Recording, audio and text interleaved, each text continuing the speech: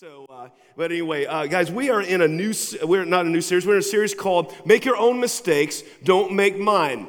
We're going through the Bible. The Bible gives us an unvarnished look at the mistakes and failures of great people of faith. Their stories are there so that we'll learn them the easy way, not the hard way. But unfortunately, most of us will not learn from their mistakes. We'll make their mistakes, but their stories are there to inspire us and to lead us. And today's message is called Impatience with God's Timing. It leads to disaster.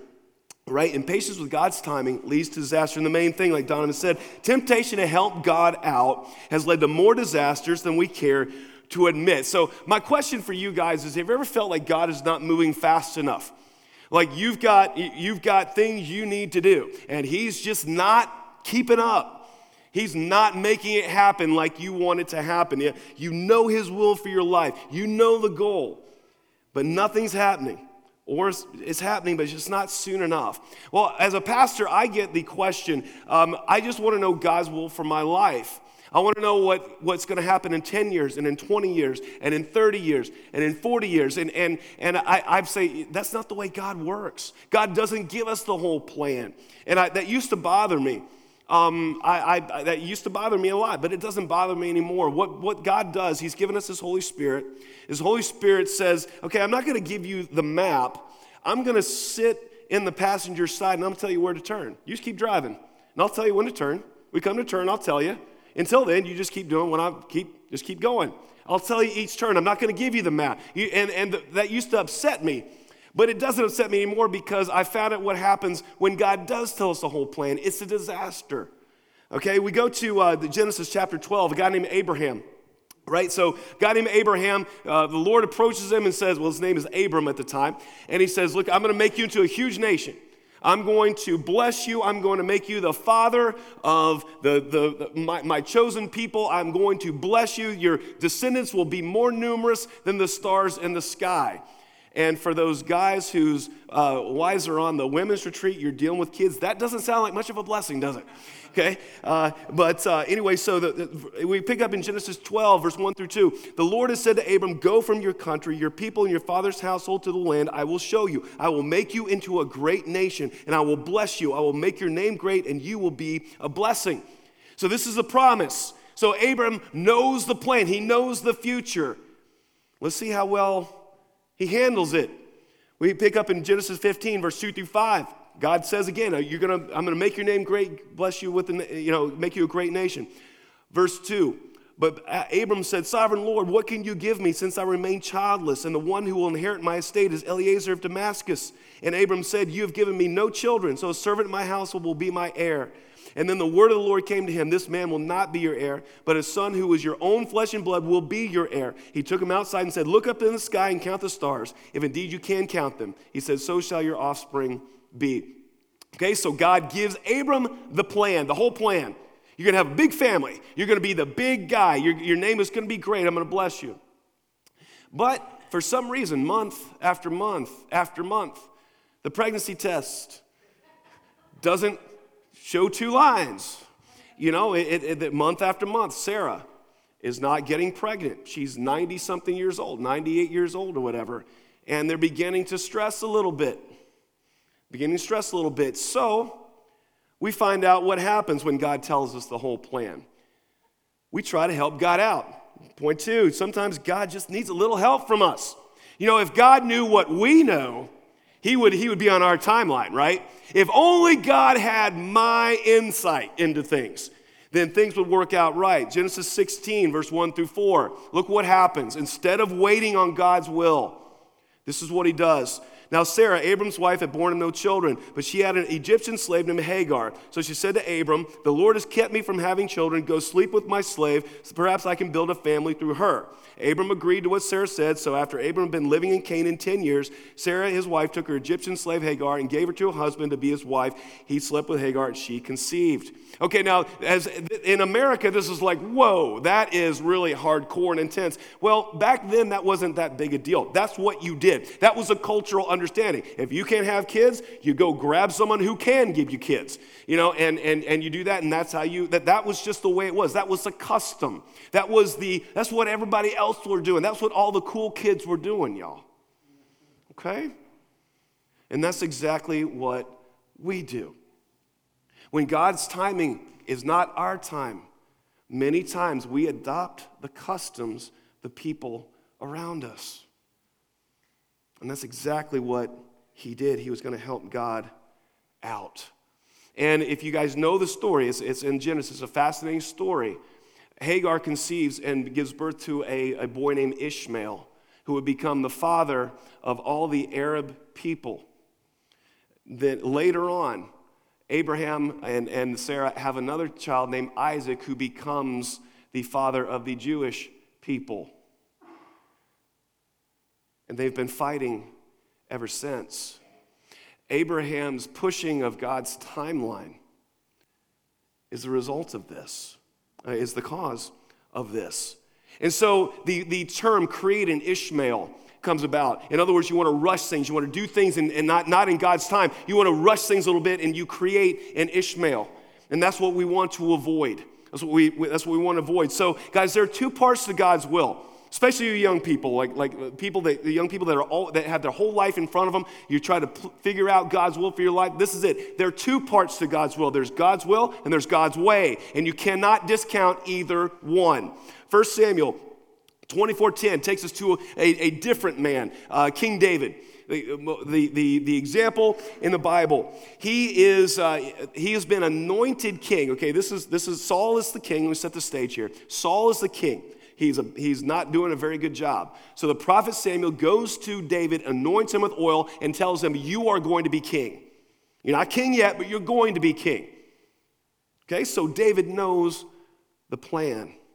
Well, King Saul gets jealous of David because he knows that he's going to be taking the kingdom and everything. So he goes and he tries to kill David. So David is living in the rocks. He's scratching out a living. He's on the run for his life. The whole army is searching for him. It's a pretty nasty time in Israel's history, okay? And so Saul was out with the army that's chasing David.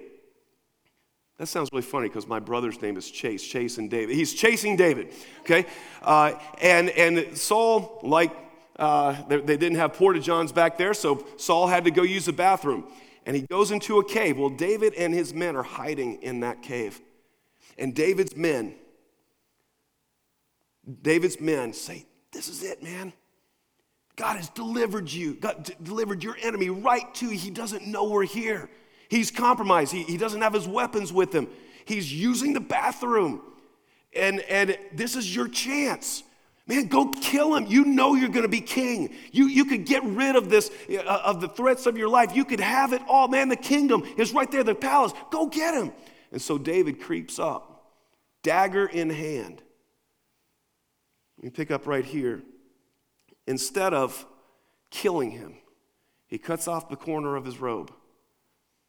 And he lets Saul go. And Saul goes out of the cave. He rejoins his army. When he's out, David steps to the mouth of the cave and said, my Lord and Master Saul.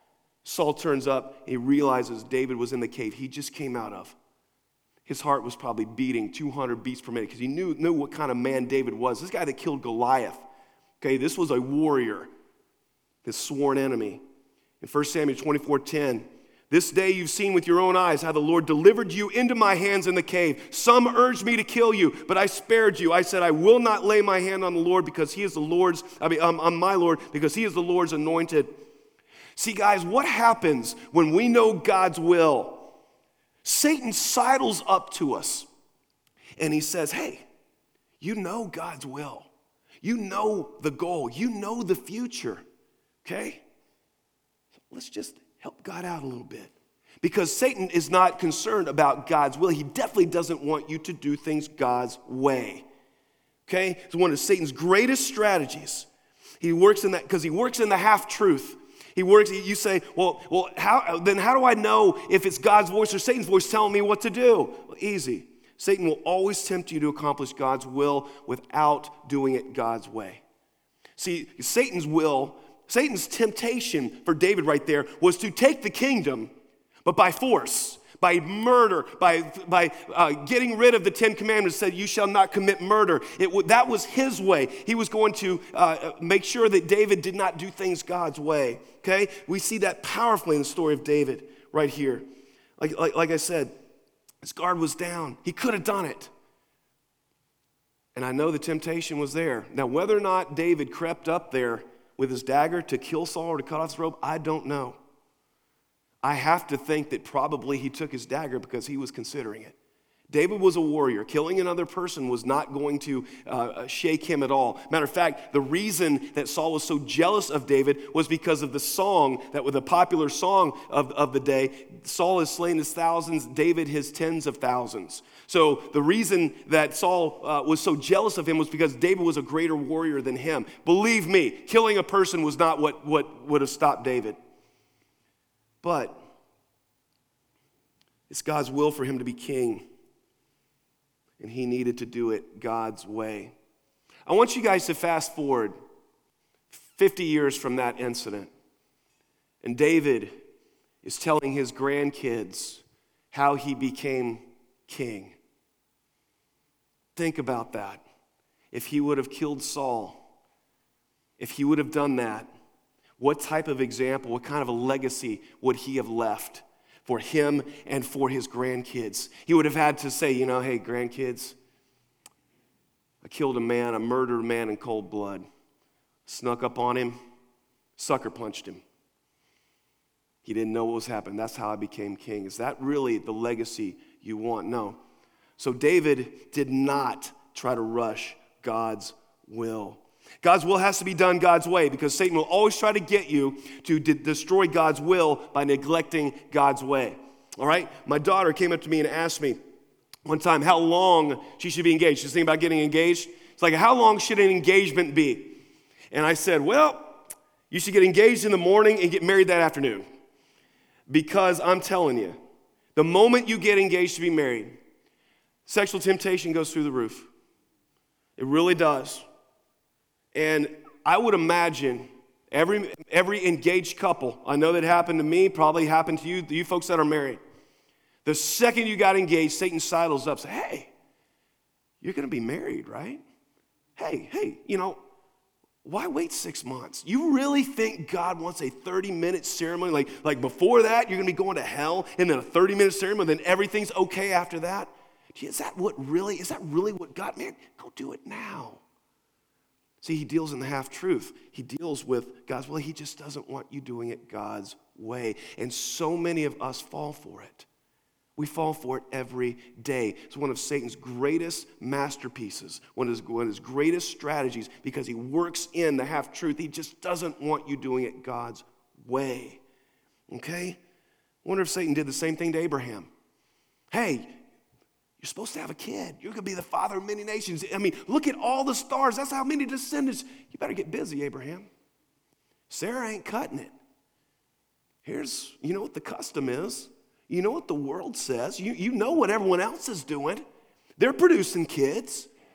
Why don't you just go do that? Hey, you know what God wants for you. Very tempting, isn't it? Month after month, like I said, the pregnancy test shows up negative, and Satan tempts Abraham with the customs of the day, with what everyone else around them is doing.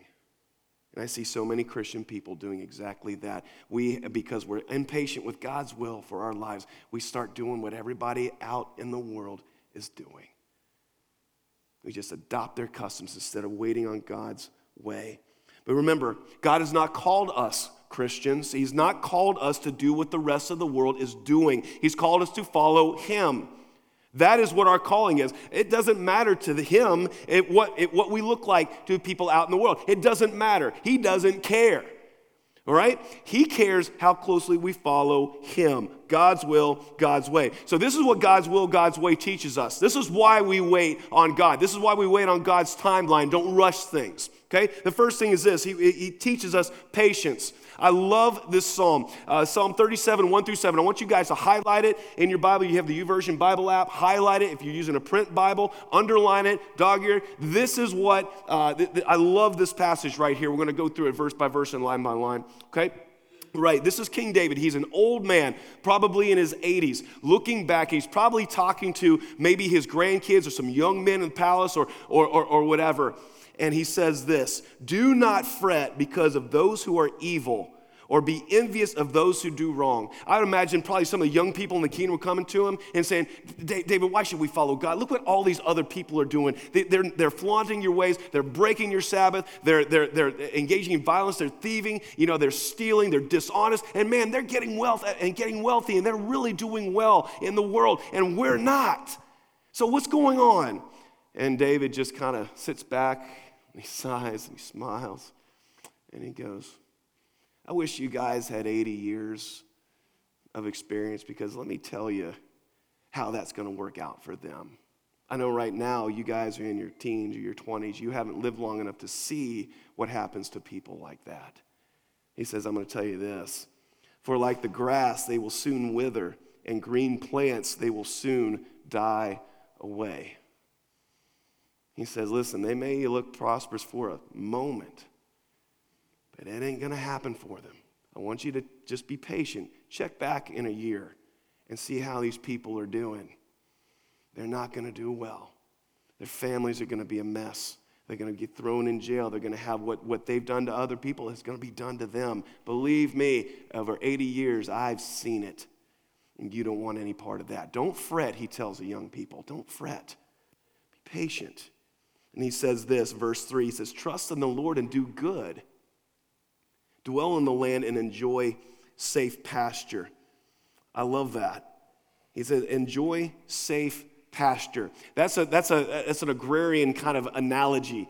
A safe pasture meant that you were out in the field and there weren't wolves trying to get at you. There weren't predators. There weren't thieves trying to get at you. Safe pasture means that if you trust in the Lord, these people will not be breaking down your door. You won't be worrying about every time a car door opens or a car door, is that the police? You're not going to worry about that kind of stuff. Safe pasture if you do things God's way.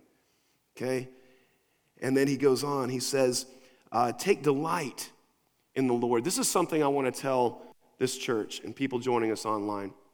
Take delight in the Lord. Don't just believe in God. Take delight in God. In other words, love God like you love your spouse, like you love your children, like you love your hobbies, or that type of love. Take delight in the Lord, and he will give you the desires of your heart. You know what I think he was thinking when he wrote that, take delight in the Lord? I think he went back to the cave, and he said when he could have taken the kingdom, and he could have rid himself of all his problems. He could have gone back to lived in the palace like a king had he killed Saul.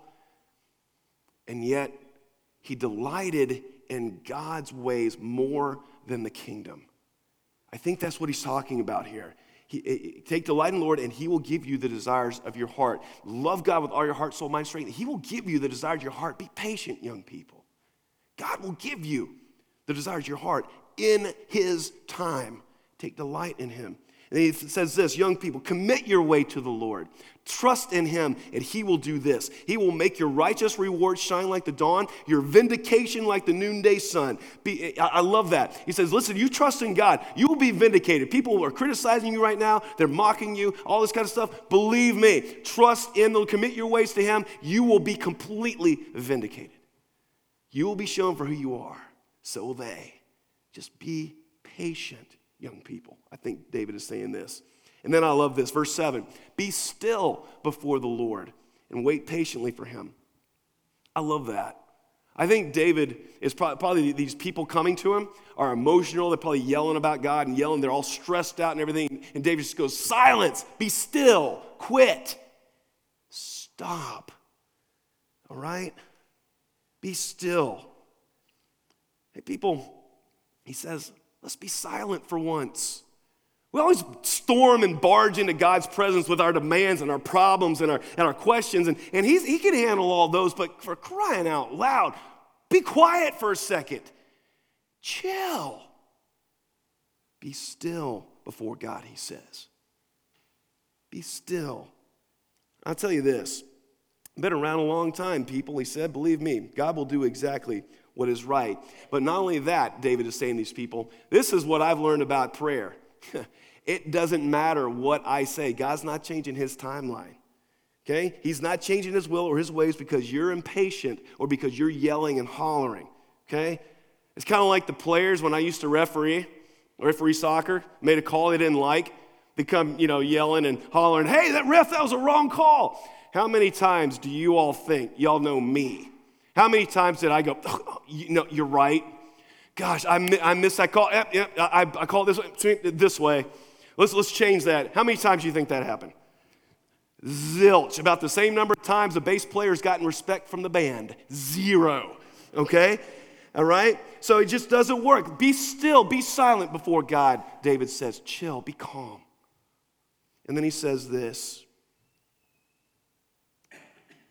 He says, don't fret when people succeed in their ways, when they carry out their wicked schemes. He goes, I've seen it all. Be patient, young people. I've been around a long time. Be still. And he says this, why does God make us wait? Why doesn't he just tell us to go after his will by any means necessary? Well, I'm glad you asked, because that brings up the second thing that's God's will, God's way teaches us. It teaches perseverance. It teaches patience, which we all need. It teaches perseverance. James 1:2-4 says this, consider it pure joy, my brothers and sisters, whenever you face trials of many kinds, because you know the testing of your faith produces perseverance. Let perseverance finish its work so you may be mature and complete, not lacking anything. Okay? Now, how many of you all are better at starting things than finishing things? Any hands, any guilty parties? Okay? How many of you all have started a workout program or a diet and you haven't really finished? You started it, but we didn't really finish it. It lasted about as long as a New Year's resolution lasts. Yep. Well, that's how we are. It's very, very difficult for us to persevere. Yet it is one of the key aspects of the Christian life. We have to persevere, and God makes us by making us do things His way. Teaches perseverance. When I was in youth ministry, several times I was called to speak chapel at LCA, middle school chapel. It was always at the end of the day. I don't know why they put chapel at the very end of the day.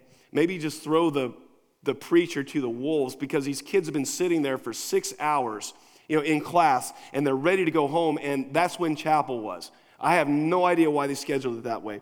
But I was preaching a message, and it was going nowhere.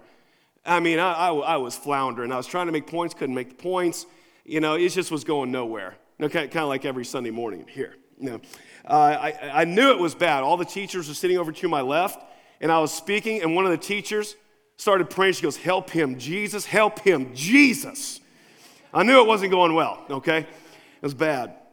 And I finished the message, and I was discouraged, and I knew the kid, it was one of those things where as soon as you got done, the kids ran out of the chapel. They didn't even, it was one of those things.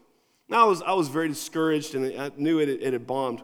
The LCA principal came up to me. His name, a good man named Coach Cravens. And he walked up to me, probably knew I was discouraged.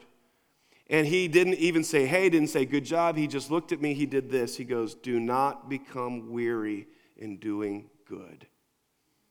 For we will reap a harvest if we don't give up.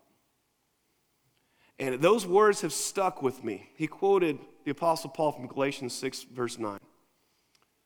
Do not become weary in doing good.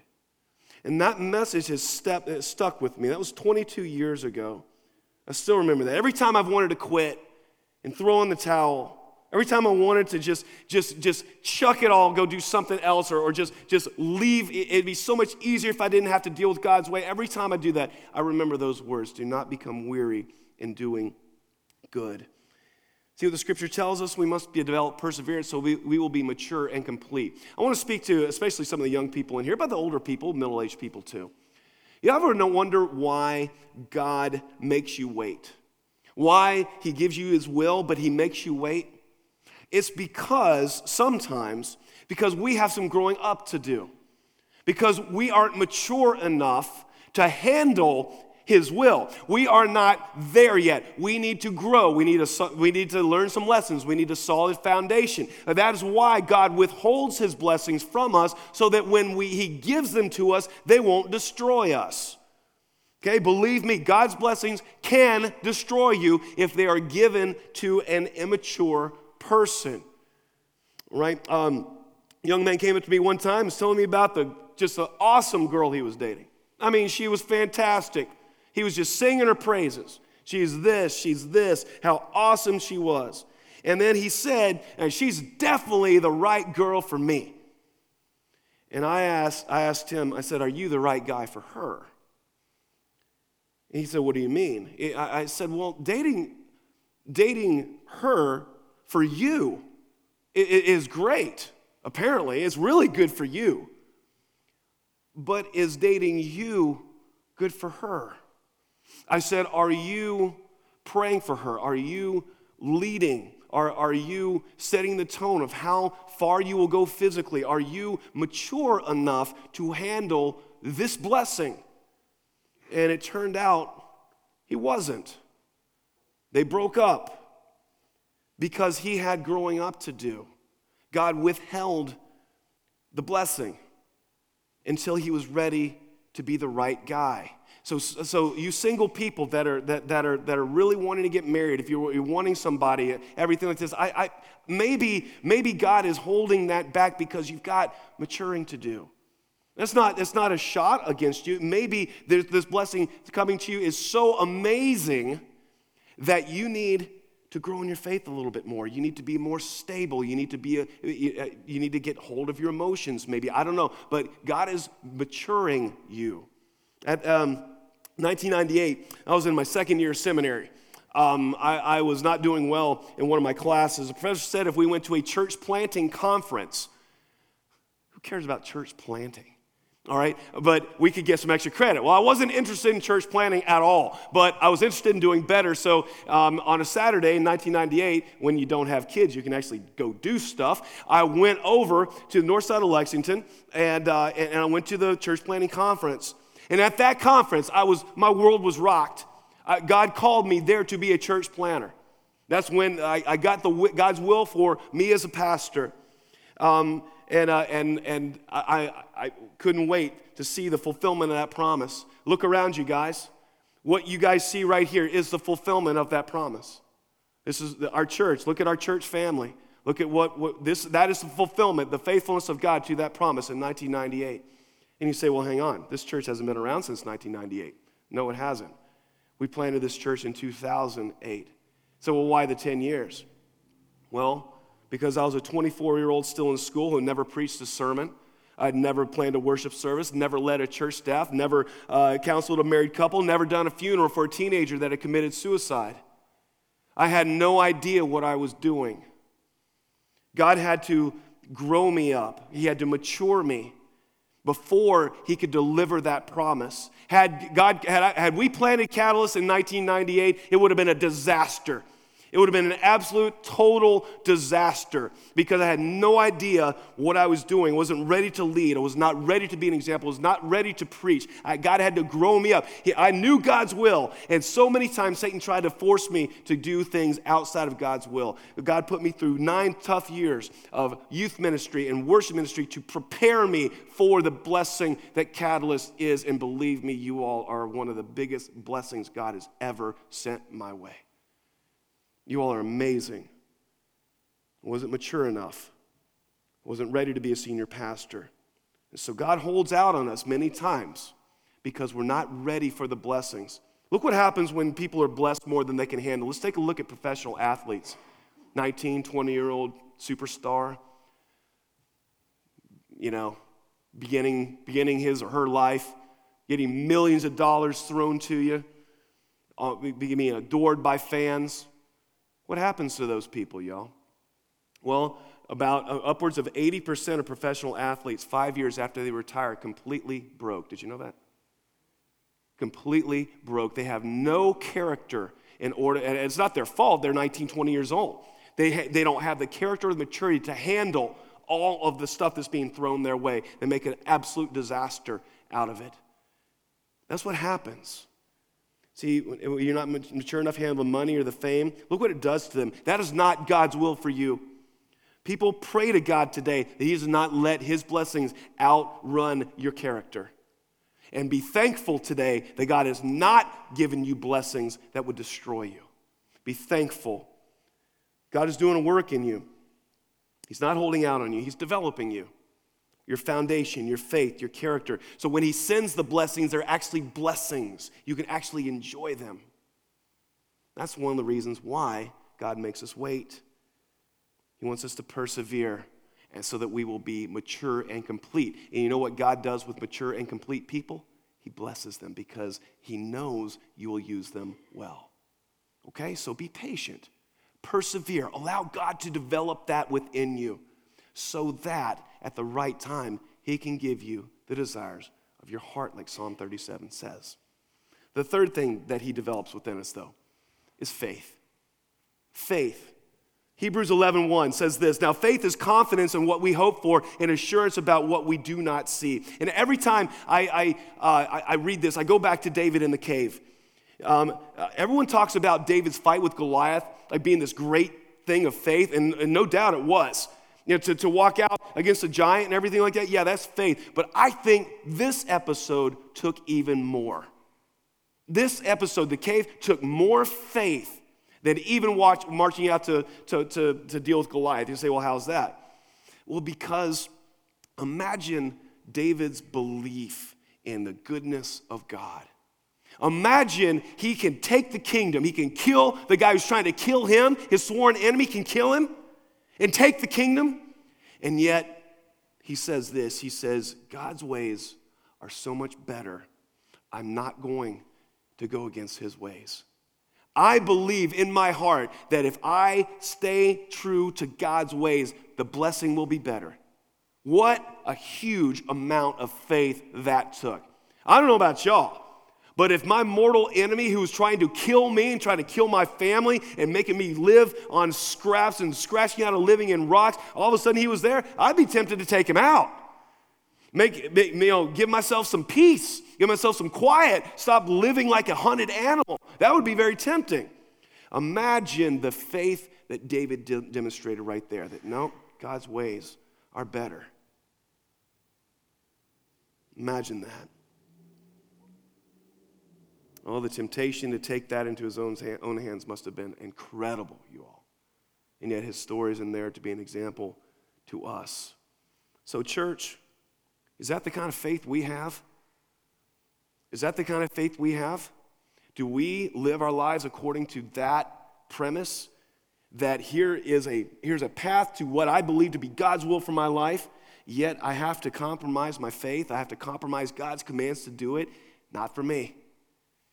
I'm sitting back because God's ways are better. Is that the kind of faith that we have this morning? That's the kind of faith God wants you to have. That's why this story is in here. Do we have what Hebrews 11:1 says? The confidence that in what you hope for and assurance about what you do not see. Do you have that this morning, church? Because what I would love to see in this church, people join online, and I would love to see people that made decisions according to their faith and not according to what is quick and easy. According to their faith. That's what this church needs. Right out there, guys, right out there is a world that does things not according to God's will. Abraham knew God's will, but he decided to adopt the custom of the world to accomplish it. Please don't do that. Stay true to God. Have the faith that King David had, that God's ways are better. Have that kind of faith out there. As you go to school tomorrow, as you go to work tomorrow, there will be temptations for you to compromise God's ways. Don't do it. Stay true. Stay faithful. Allow God to develop you. Persevere. And when the time is right, God will give you the desires of your heart because you're mature enough to handle them without them destroying you. God bless you. You guys are awesome. See you next week. Bye-bye.